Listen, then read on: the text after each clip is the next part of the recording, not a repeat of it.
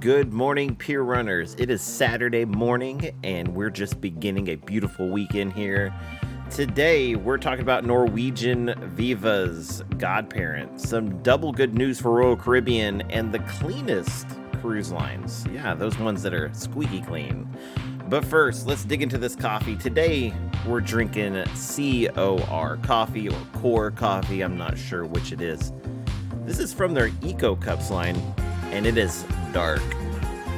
Ooh, that is good. That is really good coffee. I just realized I'm peeking some here. Man, I love that music, man. And you know what's funny is it continues to play a little bit after I switch scenes, but you guys stop hearing it, but I keep hearing it. And so I'm always like, Dana, Dana. Oh, man.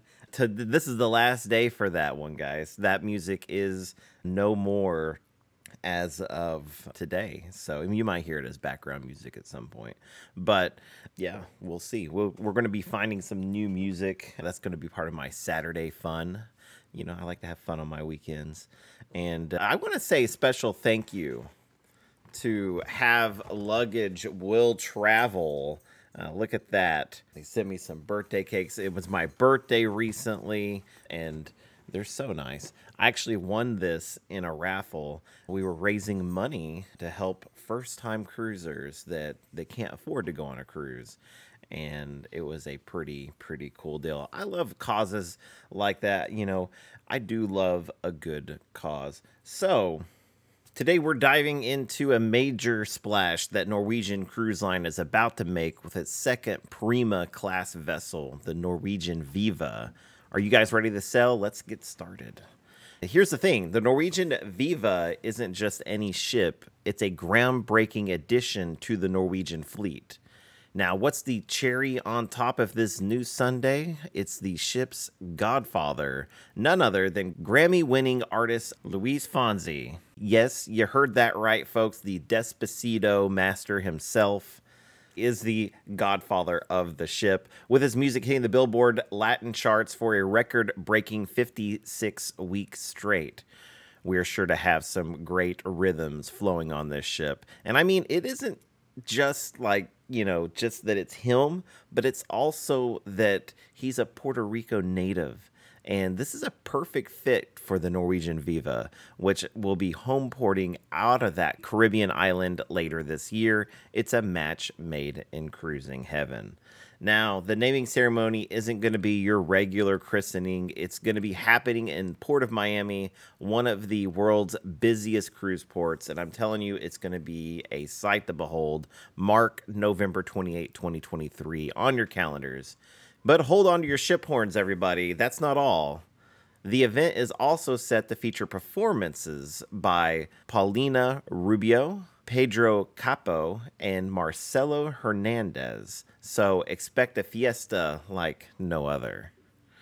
Even before the naming ceremony, the Norwegian Viva will be making waves literally and figuratively. Starting August 19th, she'll be sailing from Portugal on a 7-night Mediterranean itinerary, and she'll grace the seas with her series of inaugural cruises before an 11-night transatlantic voyage from Portugal to Miami in November. Once she's done making a splash in Miami, the Norwegian Viva will set sail for the sun-soaked beaches of San Juan, Puerto Rico, starting December 15th, 2023. She will run various 7-day itineraries through April 24th, 2024.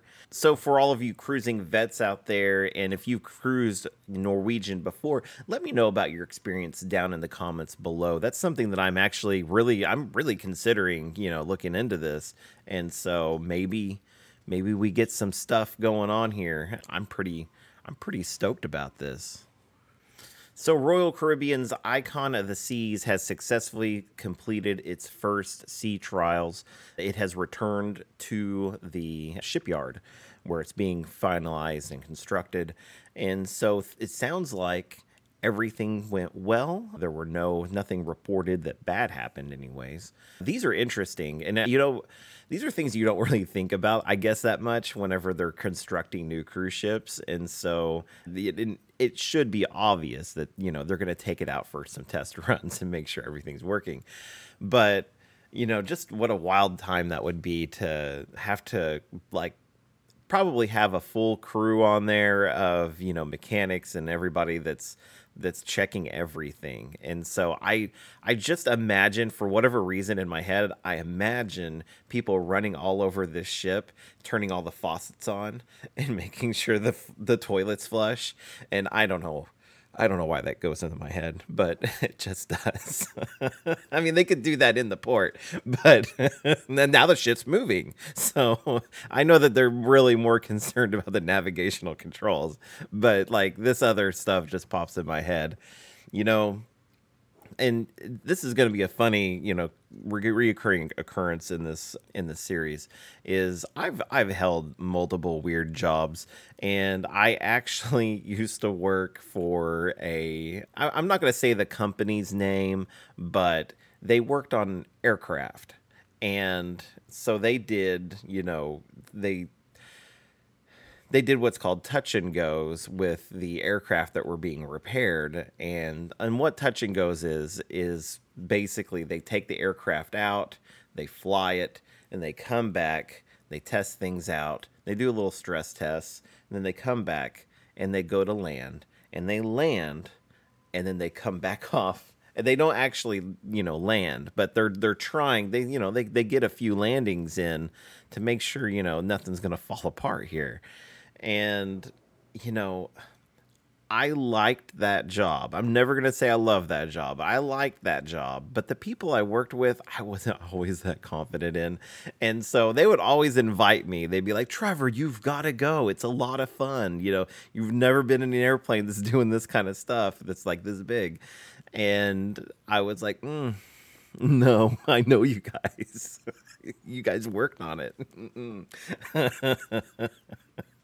Oh, it's really funny. But yeah, no. On a cruise ship though, man, Royal, call me. I'll be out there flushing all the toilets, man. I'll have a great time doing it. And then as long as y'all set me up with, like a lounger and stuff, I'll be good for the rest of the day. So you guys finish up your test. I'll be out there testing out the lounge chairs. There you go. Now, the pointsguy.com came up with this really good article that's about Royal Caribbean. This is actually the second piece of Royal news that I wanted to talk about today. And I'm going to post the article down below to do it justice, but there's a lot of interesting things. There's the Icon of the Seas and Utopia of the Seas that's going to be coming out next year. And Royal Caribbean's really kind of like positioning themselves in a way where the Icon is going to be about family outings and, wonderful vacations. And the Utopia is going to be all about that short, weekend experience. The Utopia of the Sea is going to have like all these itineraries that go to Coco Cay. So like, they're pairing it up. So it's, a wonderful day in Coco Cay, which is okay with me because I want to be on that ship and I want to go to Coco Cay. So there you go. As a Carnival guy, I've never been on a Royal ship and I want to have that experience. So I've already, committed to a Royal cruise. I haven't booked it yet, but I'm committed. Okay. I'm making that step in the right direction. On January 26, 2025, it's going to be the Harmony of the Seas out of Galveston, Texas. I'm quite excited. I'm going to be going. It's a group cruise that's being put together by the Huddle Adventures. You can either contact them or the person responsible for, booking all the itineraries for this cruise is Amanda Barmore over at Have Luggage Will Travel. She can get you set up and all that stuff if, you're interested in going on a group cruise as well with some really, really cool people. Look, it's Flinty. Oh, Flinty. She's going in a toy bucket. She's looking for toys. I need a cat cam. I need a camera. I've got one. I need a cat cam I'm going to set up, and it's going to like catch the cats as they come in here. So the main bit of the article is that, Royal is really positioning themselves as the go-to for some of these types of vacations. And so, Carnival has their own as well, but Royal's really getting in this position where they're building this one destination. This is the Coco Cay is the place to go, and some of their commercials and everything that sold me, man. That place looks fantastic, and yeah. I love Half Moon Cay, but Coco Cay looks fun, man. Now we're jumping over to cruisefever.net, and yeah, they've put out a list of the top, cleanest cruises, and I thought we should go over some of this. We'll kind of hit the highlights, and the one thing I will say is everybody got an A. Okay, so if you're looking at old school scores, everyone's a 90 and up, guys. So y'all did great. I don't know what their score system is like, but we're giving them an A.